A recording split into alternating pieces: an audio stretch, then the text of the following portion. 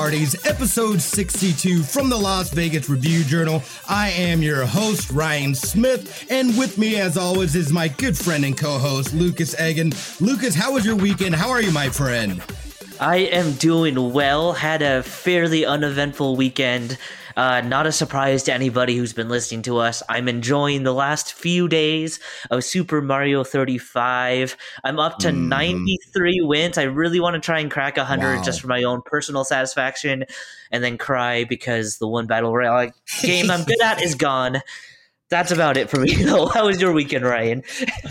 It was good. I finally beat the base game for Spider-Man. So I loved what a beautifully done game. I enjoyed it. I still have the DLCs and Miles Morales to go through, but I'm taking a step back. I'm gonna switch over and switch gears to finishing Metal Gear Solid 5 Phantom Pain finally after like 5 or 6 years. So I'm excited about that. Other than that, though, we chilled out. We checked out a digital concert yesterday. It was supposed to be a Valentine's Day concert that got rescheduled, so we watched that yesterday. Other than that, man, it was chill. It was great. I mean, enough about us, though. However, please, we've got a very special guest on here today. Okay, we are joined by a very special guest today. You know his music from such games as John Wick, Hex, The Pathless, and one of my favorite games of all time, Journey. Austin Winter is joining us today. Austin, how are you, my friend? I'm good. I think you both were subconsciously coming to the realization that this was all a terrible, terrible idea for you. You were both having that last second. You know, we can still bail. We're right on the precipice. But I guess since we leapt off the edge, here we are. And thanks so much. I'm thrilled to be here. I'm loving that you're working your way through games of the last decade. It's really when you said just finishing Spider-Man, I thought, oh, nice. I haven't had a chance to check out Miles Morales, and you're like, oh, no, not there yet. That's yep. That made me feel better that I'm constantly on Steam and I'm installing. I have this vain belief that I'm gonna play everything ever, and so I'll install games that are like 10 years old just so that they're there, sort of staring at me, sort of demanding attention. And so yeah, you one up me though with Phantom Pains. That's definitely I want to. We are the same person then, because my backlog is ridiculous, and I do the same thing. I have all these games that I'll probably never eventually touch, but I tell myself I'm gonna get to this game. I'm one of these days this game will get played. No. I'm basically trying to run through a bunch of some of the more popular series that I know of, but I've never physically played them. Right. Yeah, mm-hmm. I think the thing that I've been doing lately is really giving myself permission to say, okay, I'm going to play for 1 hour. And if it really genuinely doesn't have me within that hour, I can forgive myself for just letting it go and then saying, okay, I played it, I gave it a shot, and it just didn't grab me. And that metric of time, that unit of time of 1 hour might be an arbitrary line to draw. But I feel like, some games grab you in 1 second. I look at a game like, Inside, and, inside of 60 seconds, I'm on board and fully committed. And, there have been a lot of games that have that quality. You think of BioShock, the first one and Infinite both have such strong openings that you're just or The Last of Us, while we're in the realm of Troy's games. So like there are plenty of games that I think validate this rule, because that way you get a taste. Because when a perfect example of one that utterly fails this test, which I gave it about 5 or 6 hours before I bailed, was Death Stranding, where people said it's you just gotta wait. It's like somewhere around hour 95, you're gonna love it. There's so much I admire about it. Like, I really love Kojima's sort of unique insanity. I love that he's not I love that someone gave him the budget sufficient to make a game that on that level that's that boldly unusual. I really do admire it. I just didn't find myself loving the actual act of playing it. And so there's part of me that always says, oh, I should go back and give it, because people, by the time they reach the end, they're like, oh man, one of my favorite games ever. And I thought, such a steep buy-in curve. I admire that. I envy that even, but I just there's just too many others, That's exactly where I am too with it. I probably got like 5 or 6 hours deep with it, and I just haven't gone back. And again, I love Kojima. I love his weird, quirky way of being able to, these worlds and stories that he creates. And then visually, he's doing stunning work as well. Oh, yeah. I just had a hard time buying in with the gameplay. It's like literally taking the worst part I feel about games and making a game about it. Yeah. It's just like, but I love you. I gotta finish this. Yeah, I had a friend who said that the brilliance of the game was it was the first game that ever made hiking realistically come across in a video game. And I said, you mean just because of the sheer distance? And he goes, not just that.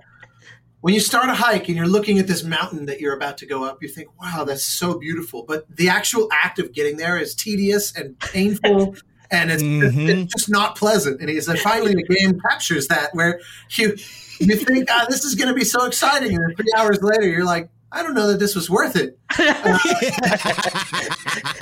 And the funny thing was, I really don't think he was trying to be ironic. He really was praising the game as sort of accurately capturing this life experience in an accurate way. And I thought that was hilarious. But I thought, well, you've convinced me that my instinct to move on with my life was probably a good one, though. That you're not selling it. You're not selling it the way you think you are. So I made the right choice. Yeah, I really do have so much admiration for everybody who worked on it too, from the audio department and from the, like you mentioned, visually, it's really striking. And I wanted to love it so much, but yeah, 1 hour is my cutoff, I think. And then because I find that you know what, that you can actually get through a lot of games. You can even with a very modest amount of playing, if they're only 1 hour a piece, that's 10 hours. That's 10 hours a week. That's 10 games a week. That's not trivial. And then I feel like, okay, you know what, 1 out of those 10, probably I'll be like, I gotta stay in this for a while. Like I joined the early access of the Dyson Sphere program, and I probably played that for like 15 hours before I decided, okay, I've gotten what I came for. I'm moving on. Yeah. I've seen people play that game. That was pretty interesting. I like those types of games like that though. But let's before we get into it, before we really get into the meaty meat. Oh, we're into it. Yeah, we are into it. We do have some gaming news that we want to talk about. I thought this was pretty huge news as well, but Sony has officially now taken up the mantle of Evo, and they made that purchase. I know that earlier last year, or I think it was maybe like middle of last year, it was riddled with controversy when I believe it was the owner of Evo was accused of sexual misconduct. And, everything came to light. They ended up canceling it and whatnot. And we were saying, too, like, man, that really, like, I feel it's always terrible when you see that the problems of one person potentially destroying something that is so community driven and means so much to other people. How do they bounce back? And I think this is the perfect way. If anybody's able to do it, I would say a bigger company like PlayStation taking this on is huge. Because I think they're going to run into a couple of issues as far as with that. Obviously, the branding of it, with it being hopefully not too synonymous. And I can't remember the guy's name, but it being a little synonymous with that, they'll have to get away from that on a PR standpoint.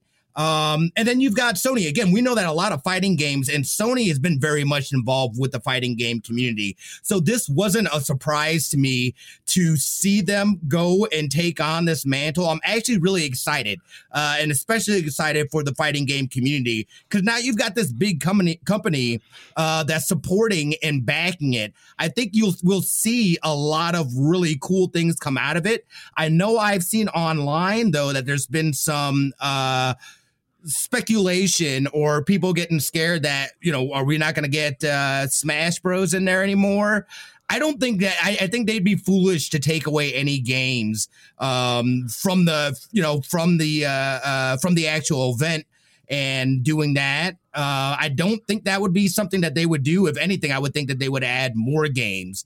And then it'll be interesting too. We know that Evo's been in Vegas here it's been here for a while now, I think.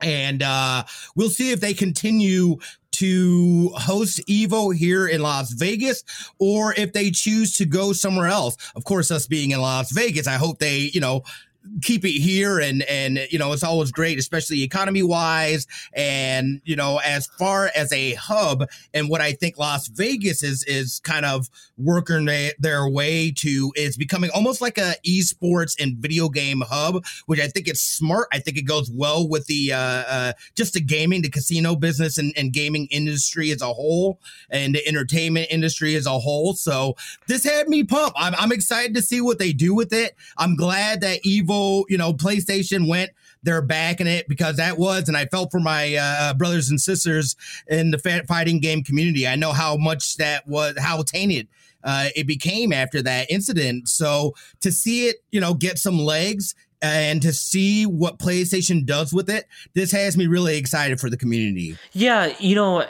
anecdotally, I had heard that Evo had it's always one of the premier events, right? If you're a gamer, a competitor in one of these fighting games, you want to compete at Evo to say that you competed at Evo. It had lost a little bit of its luster, I think, among gamers, with just the way it was being run before the major controversies of last year came up. So hopefully this kind of gives them a shot in the arm and gets that excitement back, and having a company like Sony behind them will get that event back to where it was maybe in its early years. I'm not so confident that they'll keep a game like Smash in there. I don't know. Sony seems to be a company that doesn't like to play as nice among other games properties. Like you see how long it took them to come around to some of the crossplay stuff with some of the games. So I don't know. We'll see. I think it's overall a win, and I think given what happened last year, Evo needed something like this to kind of stabilize things, if nothing else. Yeah, I agree 100%. And here's my thing about that, about what you said. I feel like over the last couple of years, we have seen Sony opening up more and more to working with other platforms. And what I like to think, again, this is all speculation, is that they saw the writing on the wall. They saw where gaming was going, where it's becoming more of a cross-platform arena, where, it's not so much like about, PlayStation versus Xbox, but it's more of, look, dude, I just want to play games, man. I want to be able to play all the games wherever I want to play them. And I think, I feel like they've been getting more and more on board with that idea. We're seeing more games become cross-platform, Sony, Microsoft, and all that stuff. So I still think, for me, it would be really surprising to just kind of say, oh, the Smash community, we know that, sorry guys, you guys do your own thing. I think it'd be a foolish move of them to do that. Again, they're trying to rebuild not only and not necessarily rebuilding Evo, but really the reputation of Evo, what it stands for, what it means to the gaming community. And then again, having these instances, or maybe they have events where they do bring more awareness, because we know that, and again, talking with people and stuff like that, that this was not just a new thing. They were having rampant issues within that community, within Evo. So this is a great opportunity for Sony to really dig in and completely flip the script on what Evo was and what it could be leading into the future. Yeah, no, that's true. That's true. Austin, do you think that we're gonna see some companies take more tracks like this to try and get footholds in different ways?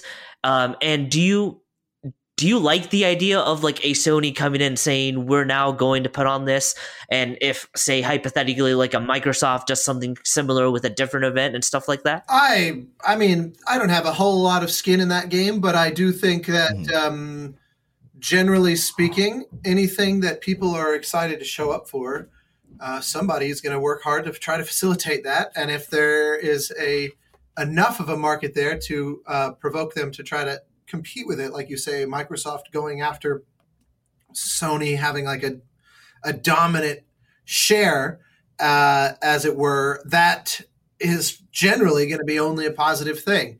But yeah, it's I can only tell you from the perspective of having worked on a bunch of games where they have an eye towards the potential in this kind of thing. They see the big, not just Evo, but like the big tournaments that Valve will put on for CSGO or what Blizzard is able to sustain with Overwatch and now Valorant and whatnot.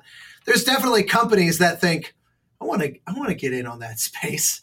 And so they're always trying. Obviously, Amazon created Crucible, I think in no small part around the aspirations of that. Didn't go very well, which is, making games is hard. Most are not going to go very well. That's the nature of the beast. It's a bit, it's tough to do well. And also, even if you do it well, to then find the audience is yet another challenge. So, but yeah, the success of these things always drives people to try to make games like this. This is how I encounter it the most, is because there's often I've had meetings before of, okay, this is what we're hoping to do. And we're going to be the next League of Legends. That's what people like to aim their sights on in those early days. So far, there still is just one League of Legends, but yeah. So I mean, but past that, I don't care. It doesn't. If the company if Sony wants to buy it and rebrand it and good, great. I have very little opinion. I know, it's like, again, I'm not personally into fighting games, but like my brother is. I know a lot. I've got friends. My friend Flexus is. I know that the community is strong, and I think for the most part, it's still going to be, again, the way I've kind of seen it, and we'll see how much involvement Sony actually has with it. It may be more of a, hey, look, we're going to give you guys more resources. The same, the people, the crew and the behind the scenes people, all that stuff will be handled by the local group, and Sony's just going to be there supporting and giving resources. So we'll see if it's a positive thing. We've got it. It's coming online. It's going to be online this August. So I'll definitely be checking it out. And I'm also interested to see what kind of production stuff that they do as far as with it as well. With us now kind of having these hybrid, a lot of things going over to online. We'll see if they also are able to take advantage of that platform and being online and what they do with it. So it'll be cool. I think the other thing that we've got as well, this is big sad boy feels, but we officially found out that Gotham Knights has been postponed to 2021. And let me just tell 22. you right now, 2022, it is 2021. Oh my goodness. Like we lost a year. Yes, 2022. And we talked about this a couple weeks ago, just some of the games that we thought had chances to come out this year and which ones we thought, I don't think there's any chance that this is going to come out this year. This one was very much on the line for us, I feel. However, and here's my thing about this. I think this really shows companies saw what happened with Cyberpunk, whether, you know what I mean? Like, it was investors pushing them to come out with it when they came out with it, but clearly that game was not ready to come out. and they made a fatal mistake of pushing it out earlier than they should have, and it has absolutely been demolished. Companies had to have looked at that and said, "Oh man, like we cannot do that." And we spoke with Steven, who plays Stephen O. Young, who plays Red Hood in this, and he said, just from their standpoint, they're looking to make a game that's going to win awards, and I think this is an indicator as to, look, there's some aspect of this game that they're not happy with, or they're not, they don't feel as polished and ready. So I actually applaud and I'm happy about the fact, number one, they came out right now and said, look, guys, it ain't coming out till next year. We still got work to do. I know there was a lot of internet rage, people getting salty about it, but it's like, look, you can't get mad at it because you got mad at Cyberpunk. That came out too early. There were issues. People were freaking out. So the other alternative is for them to take the time that's needed to properly, get these games in a place that they want it to be. So I'm not mad at that at all. I actually think that's a really good thing. And I think that other companies hopefully are following suit as well. And, they start as opposed to waiting or stringing people along, they say, look, this isn't coming out this year. This is more of a timeline. Obviously, being in the pandemic, it really changed how on a development side, how they worked. Again, I'm not in game development, so I don't know what that back end looks like, but I can't imagine, just like everybody else, they're dealing with their own challenges, working on these games remotely and stuff like that. So I think people need to be patient with this stuff. Yeah, would it be great? But this, to me, only means that 2022 is going to be even spicier. Yeah, 22 is going to end up being like a super stacked year where like it's going to be like every week we're going to get some amazing game coming out. Steven sold me on this game. Like, he got me more hyped on this game than I already was. So I'm sad that it's getting delayed, but I'm not surprised. Like, we talked about this before, that it really felt like this year was going to be the year that we felt the brunt of the effects of the pandemic on game development. Right. So, take as much time as they need. I would rather have it come out and be good than come out and require these giant patches. Too many games I'll just give up on early, and it's hard to win you back when there's other games coming out and other things vying for your attention. So, yeah, not surprising, but hopefully it's good. Yeah.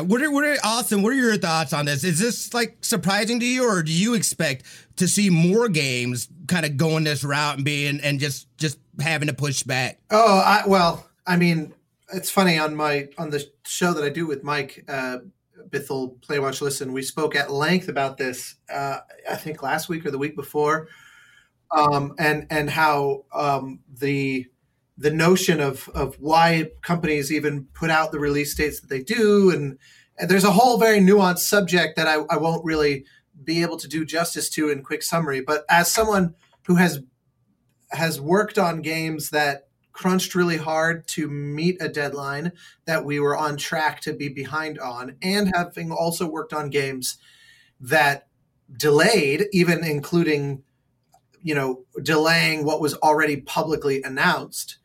I can tell you there's that famous Shigeru Miyamoto quote in which he said, a delayed game is eventually good, but a rushed game is bad forever.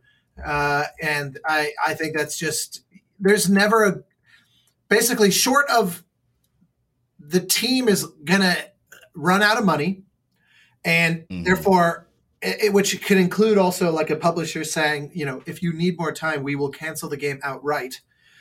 Circumstances like that, which are not easy to navigate. There's a lot of variables for a project director and a studio head to really wrangle with. And I have a lot of empathy for the difficulty of those decisions. But by and large, if delay is an option, it's always better. That's funny. The wrath of people over a delay announcement doesn't compare to the wrath of people playing a game that shipped prematurely. And in a way, deservedly so. Like I bought a bad product is different from, oh, but I want it sooner because I'm excited, like Right. that. One of those is a very positive, negative thing. The other one is just a negative thing. And so I can tell you every time I've worked on a game that personally, in my experience, where it was delayed, I somehow always managed to write some of my best stuff in that post-delay window. So I've always selfishly been like, I'm sure it would be better to just delay again, because it's like you're being given another chance. It's like you bullet timed and watched the slow-mo bullet go by, and then you realize like I've just literally dodged it. I can do anything. And yeah. So I've always been grateful. I mean, using Journey as an example, we delayed that repeatedly. And of course the release date wasn't, I think, publicly known. And obviously, other than people who were maybe big fans of Flower, which TGC made before that, it's not like the world was waiting on hand and foot for Journey to come out. It was a very different story than Cyberpunk or something like that, or Gotham Knights here. So, there was not a marketing pressure to avoid delay. It was just about cost overrun for Sony, basically. They were just saying, this is costing considerably more than we initially expected because it was supposed to take half this long to make. And to Sony's credit, they didn't cancel the game. They could have. And that game company kept saying, we just need more time, but we think it will be worth it if you're willing to give us that. And all the music that people have made the most comments to me about over the years since Journey came out were all written in the last few months, which means it's all time that was basically, given us precisely because we were delayed. So I'm a fan. I like it when there's more time to make stuff. Yeah, no, it totally makes sense. I know that, you know what, let's take a quick commercial break, because I do want to, I know that I'm excited. I know that Lucas is excited. We want to sit down and talk with Austin here. We'll be right back, guys.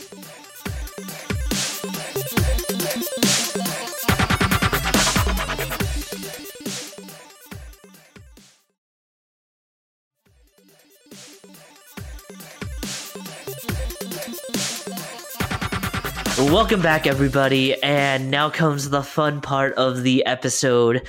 And Austin, let me start, because I don't have a musical mind. I thought that was plenty fun up till now.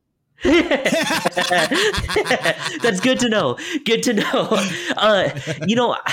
Without having the benefit of having a musical mind, when you approach a project and you're talking with some of the creators of, what it's going to be like thematically and tonally and all that, how do you start to form musically what's going to fit and to have like a blueprint to work off of? Well, I wish it's going to sound like a cop-out, but I wish I knew. It's different every time. And in a way, creativity as a business is a certain amount of,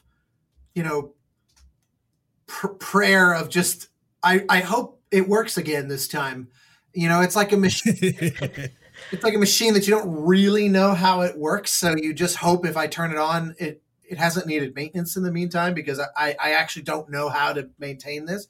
Mm-hmm. I'm being slightly, flippant, but not much, frankly, because I really am reliant that when I look at the material that exists, which in some cases is nearly nothing. They sometimes, in many cases, Pathless, Abzu, Journey, like there are a lot of games where I'm there from the very, very beginning. And so what exists is, could be just a few sentences in an email describing here's what we hope to make. And there isn't even concept art yet, never mind playable prototypes or vertical slices or anything remotely along those lines. So even I'm reliant on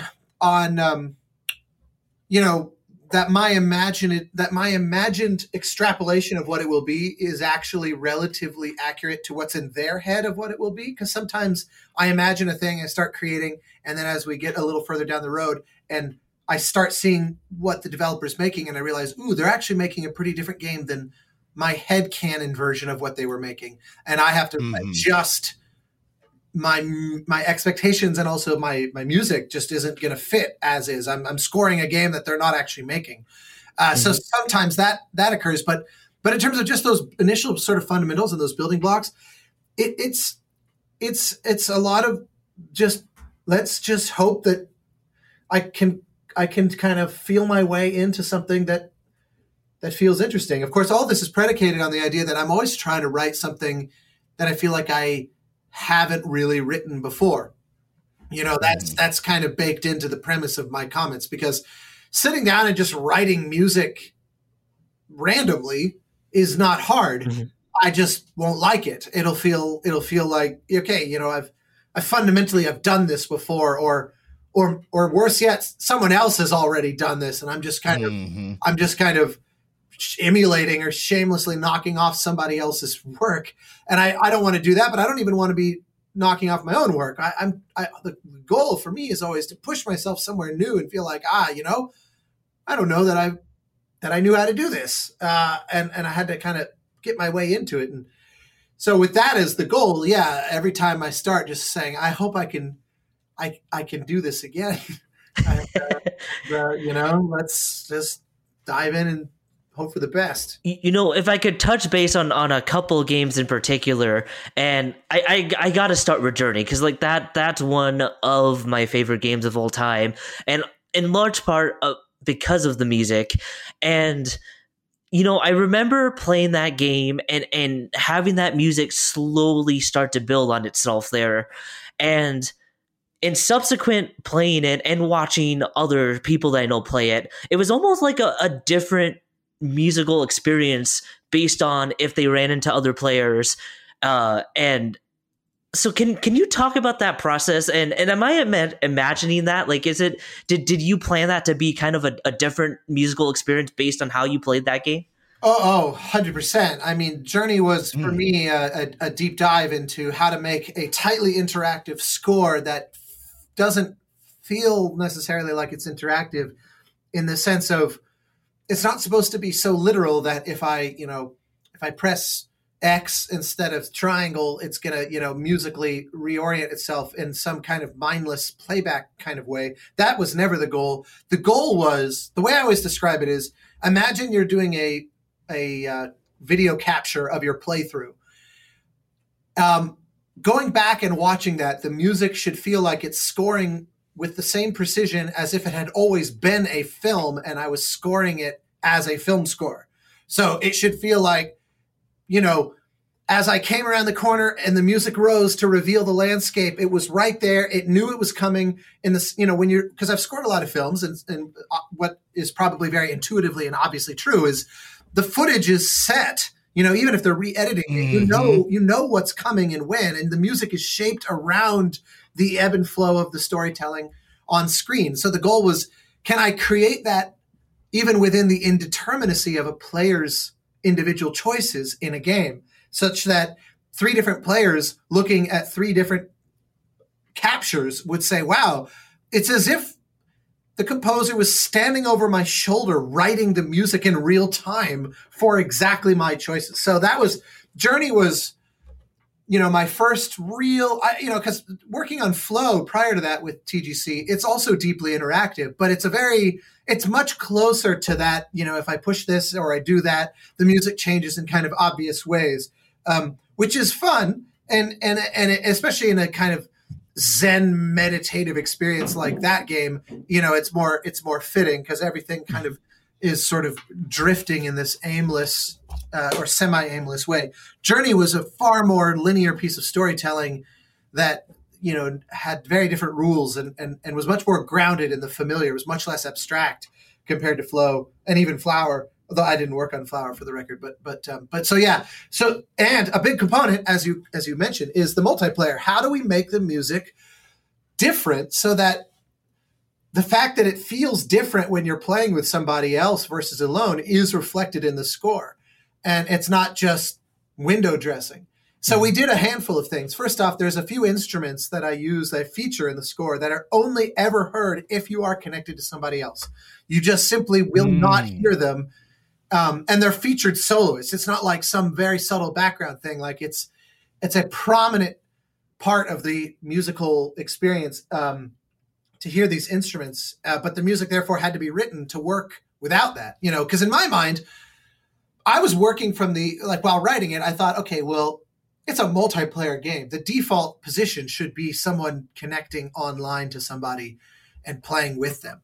And so in other words, it was in a way thinking of it as a solo lonesome single player experience was kind of having worked out multiplayer. Now let's go see if I can strip a bunch of stuff out and see if it still works. Because in my mind, why would you ever play this game alone? That was my thinking. It was interesting when it came out and there were so many people that said, okay, here's the definitive way to play Journey. You play alone, then you play a second time with somebody else. And I thought, you're half right. In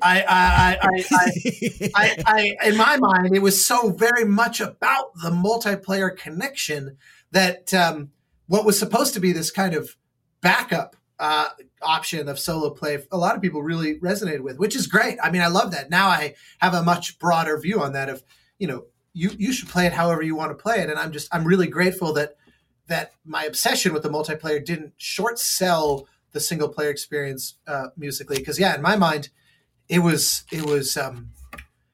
all about that. In fact, funny enough, to your point of, it's not just instruments, by the way, that change based on multiplayer, but the system is actively gauging things like how far away are they at any given moment, and it's adjusting the music based on that, like real-time distance measurement. And then also, because of this sort of singing mechanic that we worked out where, the player can kind of make these little chirps and pulses as a way to not just interact with the world, but interact with a fellow player and do things like empower them to jump higher and farther and that sort of thing.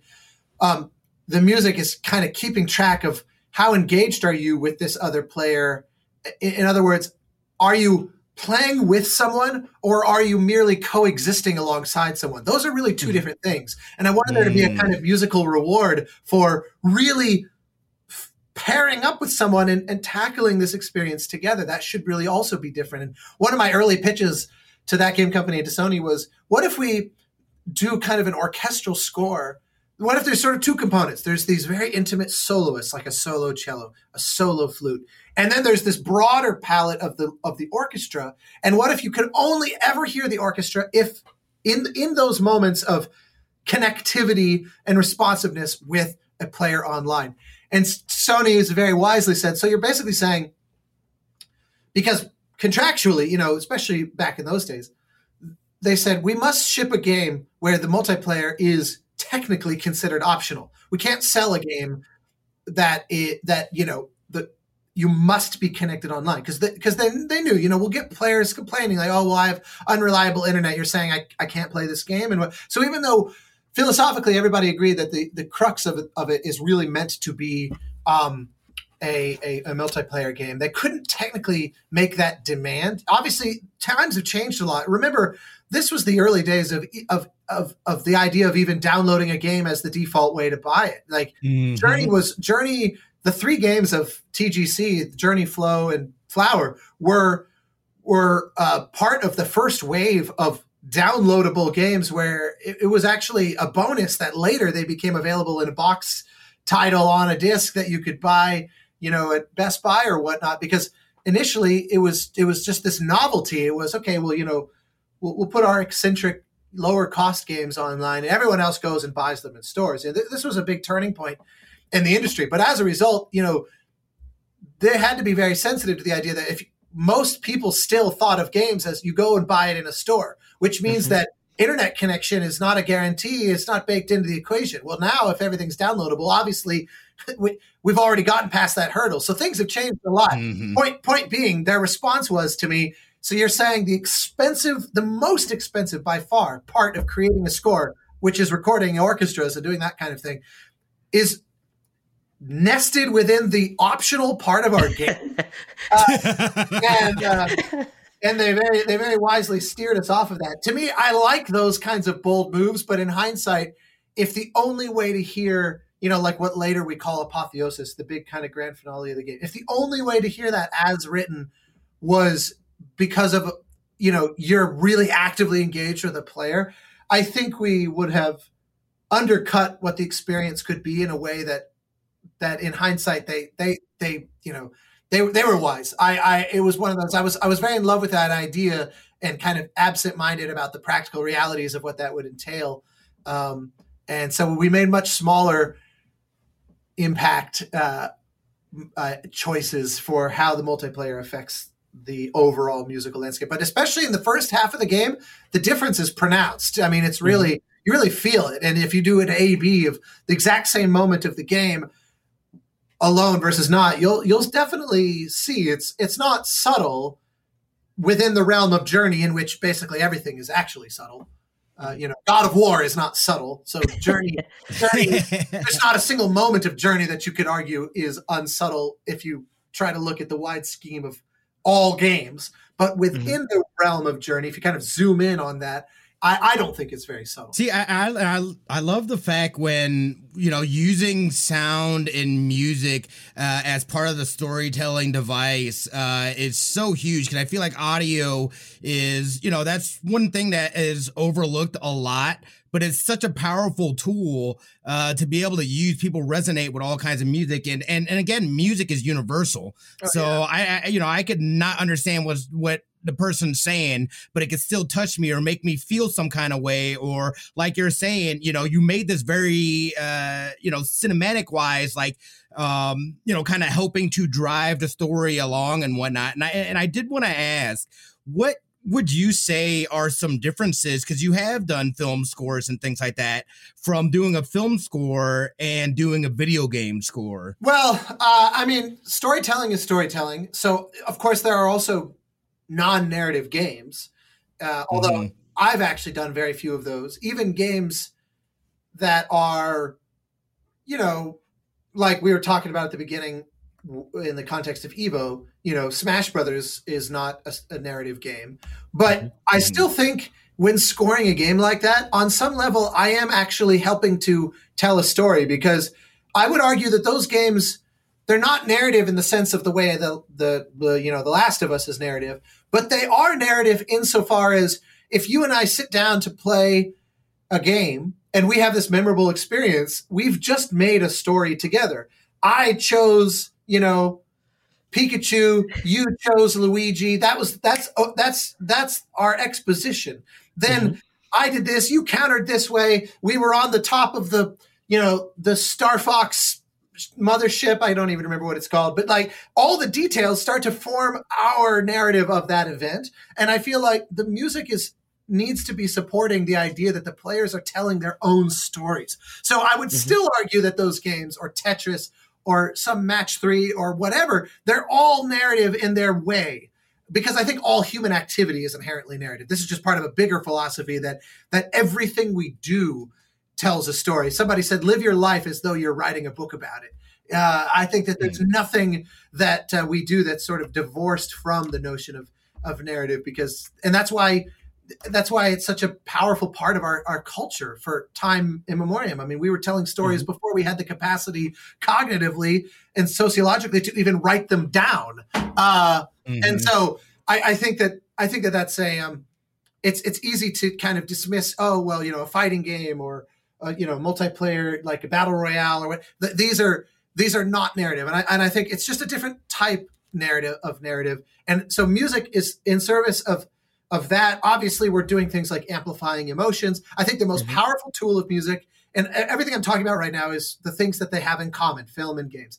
The most powerful tool of music is to augment a subtext that is otherwise missing from all the other ingredients. Something that all the other things you're seeing on screen, or you're doing through your keyboard and mouse or your controller or whatnot, is somehow not communicating fully. Perfect example. So last night, me and my girlfriend made the decision to rewatch what was a childhood favorite of mine, which I had not watched in 20 years, which is the Warren Beatty Dick Tracy.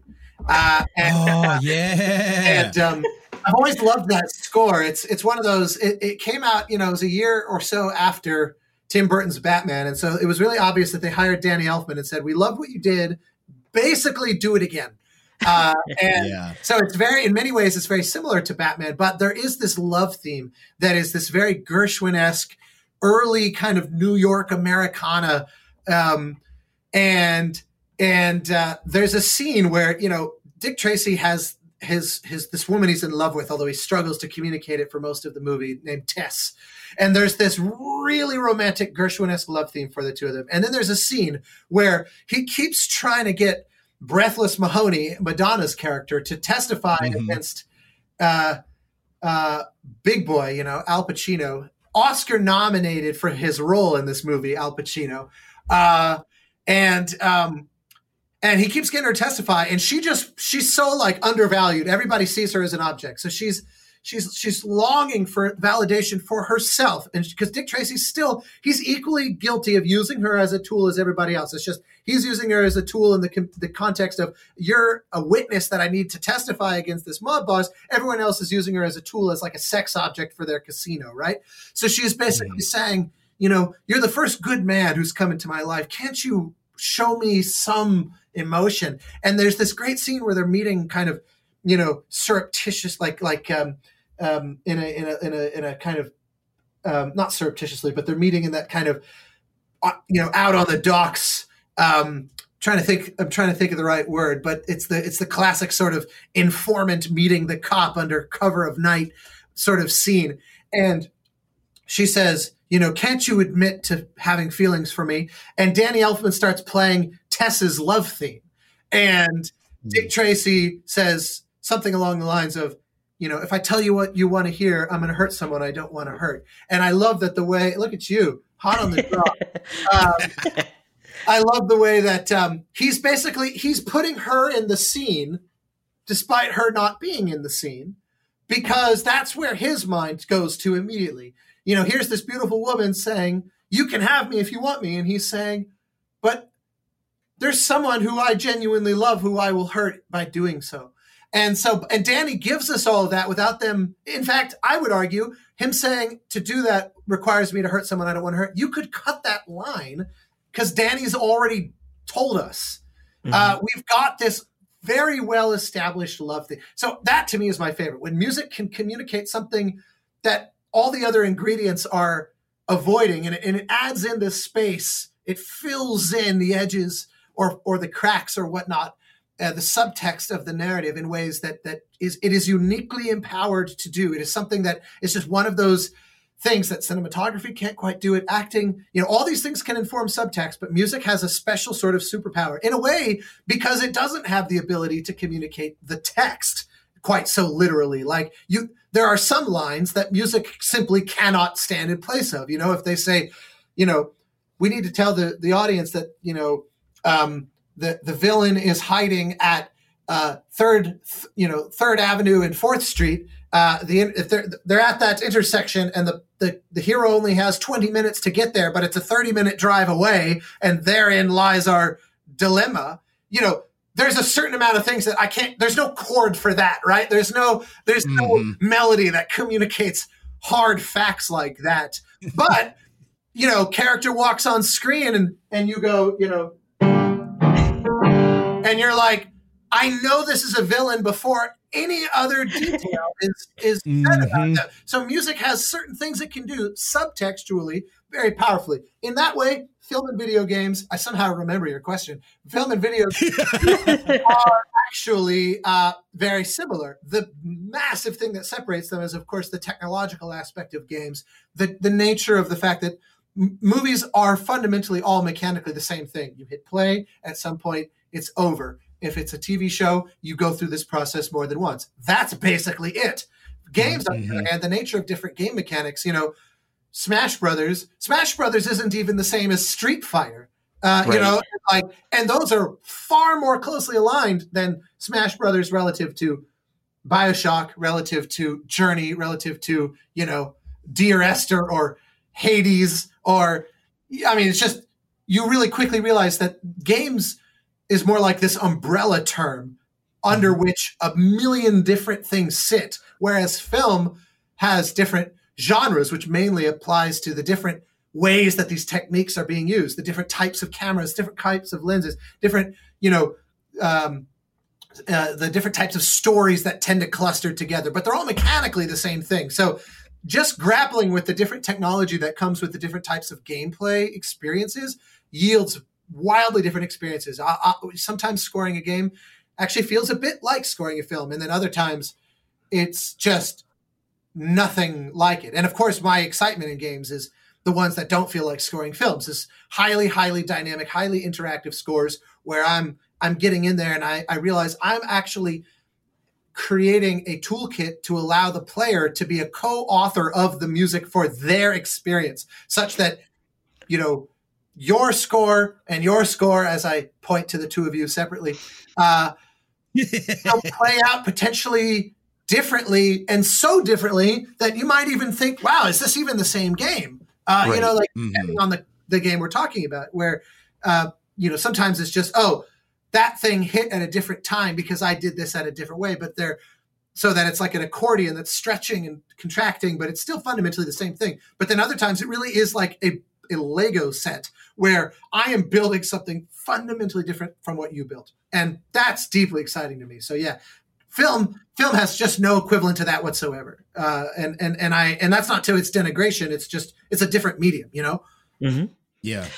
You know, I know we're running short on time, so before we let you go, I wanted to touch on the path list just real quick.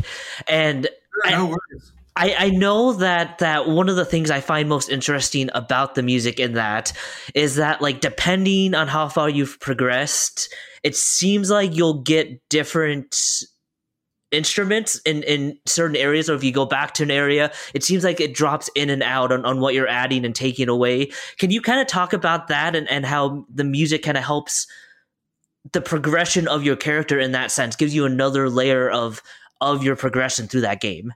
Sure. Yeah, absolutely. I will self-promote my YouTube channel where I put a video online that kind of does a deeper walkthrough. It's still very concise. You know, it's like a 10-minute description of a thing that took us, 2 years to figure out. But but yes, what you just said, all of that is basically accurate. It is. I wanted there to be a few different overlapping variables that we're keeping track of in the score, such that it's kind of like when you're plotting, like if you're looking at a chessboard or like an Excel spreadsheet might just be the simplest thing of, you've got letters across the top and numbers down the side where, if I say, okay, now you're located at, B5.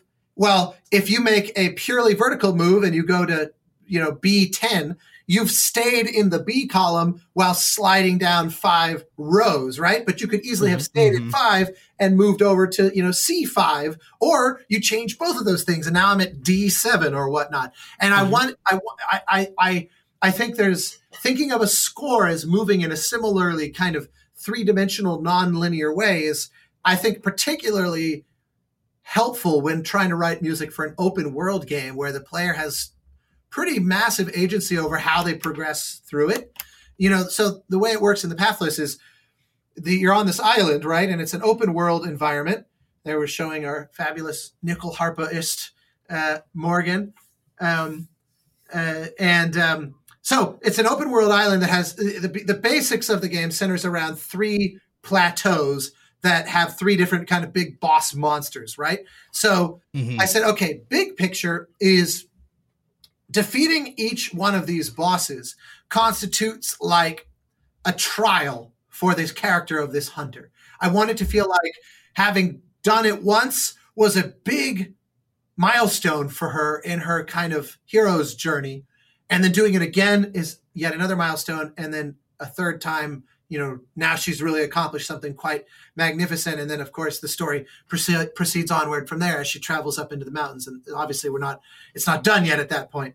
And so I thought each one of these should feel like a pretty big milestone musically, such that progressing past a boss, any boss, will advance the clock in the music's sense of heroism and confidence. Because also, again, back to the subtext thing, we declare early on that she's being dropped onto this island by her, unnamed culture in a way that I always likened to this kind of this cliche image of, sacrificing your town's, virgin to the volcano, that kind of idea, or this idea that you've got this ritualized form of sacrifice, and like Aztecs and Mayans had a lot of this kind of baked in. Almost every society at one point or another had some version of this. In fact, there's a fantastic episode of South Park where they argue that modern day paparazzi and celebrity sort of cult worship is just the modern form of this, because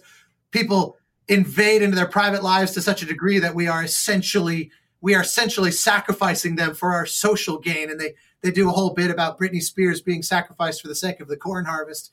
And I think it's in the long list of brilliant South Park episodes. It's even up there because they're just continuously so superb. And so anyway, I always saw this thing with the hunter as an idea that she's being sent as a kind of sacrifice because they know there's a dark magic that's emanating from this island and they don't know how to stop it. So they continuously send these skilled hunters, but none have ever returned. So, and the idea is that this has been going on for so many generations that at some point it just becomes we send one of our best to this island knowing they're never going to return. Well, to me, that's a ritual sacrifice. But the person goes there not knowing what they're going to face, not knowing what the problem is, and just hoping maybe I'll be the one that figures out how to finally solve this. Realistically, I'm probably going to die here. And so the game, of course, poses this question of, well, what if something were different? What if something about this instance of that, a new variable entered the equation, which in this case is she bonds with the sort of mythical offspring of the great sort of mother god, this maternalistic eagle who has a kind of child that becomes your eagle companion. And that represents an X factor that no prior hunters had the benefit of. And so our story is therefore different. But because there was this baked into the narrative framework was this idea that you don't even know why you're on this island. I was always very fixated on that, very attached to that. So I thought the music can progress and get more confident. And like she's coming to understand her role. She's coming to understand what's going on here. And she meets this character of the God Slayer. And he very clearly tells her, you're nothing. You're just yet another piece of cannon fodder to me. And so I thought every time you beat one of these bosses, the music should gain this sense of heroism and confidence such that it's far more, ominous and far more, in a way, ambient early because you're still in this mode of exploration. But by the time you're zeroing in on beating your third boss, you've really built up quite a lot of, okay, now I'm on a mission. Now I know what I'm doing. I've done it twice. I got the third one in my crosshairs. I'm kind of properly a badass at this point. So, but of course, you have no idea as a designer what the order of the bosses is going to be. So first off, the system just has to recognize any boss will advance this system. But we don't want it to be quite so clumsy as just that. So then, yes, on top of that, the system is always tracking where you are on the island, which means because the bosses are in a fixed location. So even though you can do them in any order, like the giant sauropod sort of quasi-brachiosaurus is on this plateau, Cernos, the kind of demon elk, is on this plateau. So whichever one you go to, there are localized aspects of the score which will infuse with whichever part of the story you are in. And I delineated it in a kind of traditional, Act 1, Act 2, Act 3. And so that gave us a framework. And then in addition to that, of course, there's a lot of things that can interrupt the music. Certain locations are very special. So when you enter into those locations, we'll shift gears to make the music of that kind of take control for this little microcosm of a moment. Or things like these giant red storm events, those will kill the music completely and become the Steve Green sound design show while you're in the midst of those, because it's very chaotic and very scary. And we don't let music be any part of those moments, et cetera, et cetera. So yeah, it was about creating this kind of grid of, this location means one variable. Where I am within the story means this other variable. And then a bunch of localized systems are yet another variable. And all of that kind of adds up into something that hopefully feels like it's just whatever you did, the music told your story. Does that make sense? It does. Totally. And thank you so much for joining us today, Austin. Like we said, we know you're an extremely busy guy, so we appreciate the time. We're so thankful that we've been lucky enough to talk to you and Mike and Alana, and this was a lot of fun. We'd love to have you back on, and we're so close. We're close to completing the Play, Watch, Listen sweep. We're coming for you, Troy. Yeah, exactly. he sent me a text right as we were getting started, and so I will poke him and say, all right, these guys have got you in their sights. And I'll just send you all of his personal information. I'll send you his bank. I'll do like a one-off, peer-to-peer doxing to complete your what would it be, your quadfecta? I love it. I didn't actually realize that you'd had Alana. If you told me that, I somehow forgotten, but I knew you had talked to Mike, so I assumed that when you had them on, you were asking about the pathless and the interactive music systems and those kinds of things, right? Yeah. They tried to make themselves sound so smart about that, but couldn't compare to you. Well, actually, I'm just the figurehead. It was all them, and that's exciting. That's cool. Yeah, it would have been. It's funny because when you were asking earlier, particularly about the Evo thing, that's one of those moments where I said, this sounds like an Alana question to me. And then, as soon as we start getting into the world of design and decisions like game delays and what, so this starts to feel a bit like a Mike question to me. And so yeah, I appreciate you letting my imposter syndrome go in full force while I have to kind of struggle and flap my overly short wings to be in their place, a poor substitute for them. Not true. I love the fact that, I mean, again, for me, I'm very much, and I know like many other people love music. So just being able to hear a little bit and what goes into it and how, just anytime you get into what a person's process is for creating is super, super intriguing and exciting for me. So being able to hear it from a sound design, from a composing side and that craft, I absolutely love it. I know that the listeners will enjoy it as well. So thank you again so much for being on us. We appreciate it, my friend. It's my pleasure to both of you and my immense gratitude. I love the dynamic that you guys have here, and I love that you distract me with flashy visuals while I'm talking, and it's really excellent. It's an absolute pleasure, and I if you'll have me back, I will gladly return. Sounds good. And if you ever find yourself in Vegas, let us know.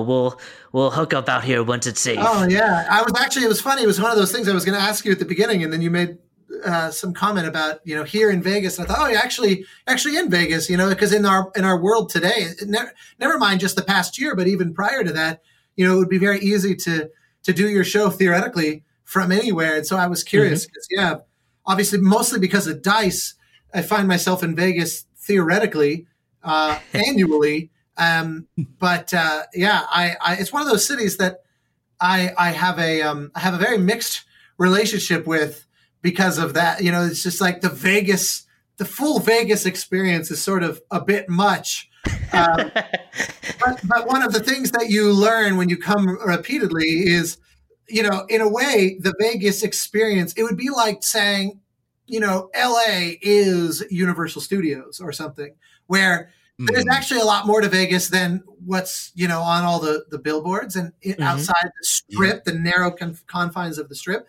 And I find myself eager to explore that more and more. I have a friend who used to go every year for years and years and years. And he was like, trust me, you haven't gone to Vegas and truly seen it till you come with me, because all the shit I like to do is the stuff that is never in any of the kind of tourist sales pitch. Like there's actually quite a lot here.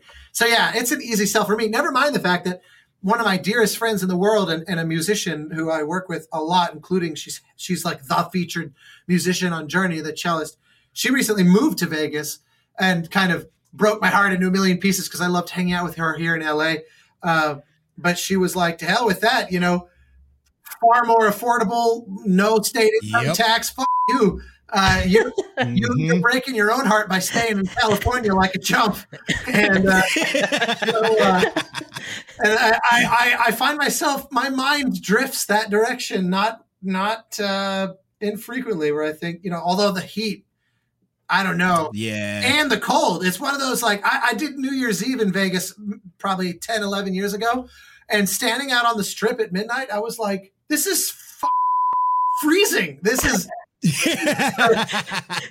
not a, like you forget that deserts are, they're brutally hot, and then they also retain no heat. So, yeah, I was blown away at the severity of the weather on either extremes there. So it's a little bit of a tough sell for me, but every year my resistance wears thinner a little bit more. Yes. So I may be hitting you up to say, so I've, you got a good realtor, because I think I just moved somehow. This was me holding my Vegas. Yeah. Well, we would welcome you with open arms. Wow, much appreciated. Absolutely. Lucas, what do you got going on this weekend, my friend? More Super Mario 35. It's like the last weekend. It's the last, final weekend. So that's it. What about yourself? Yeah, no, like I said, I'm on that Metal Gear grind. So I'll be playing that, Destiny 2, and then trying to just basically focusing on beating Metal Gear. So again, guys, thank you, Austin. Thank you guys out there for joining us on this episode. Don't forget, hit us up at LAN Parties Pods on Twitter. Cause that's all we got. Or you can hit us up personally, Lucas Egan or Smitty2447. We hope you guys have a fantastic rest of your week, and you know what it is. We love your faces.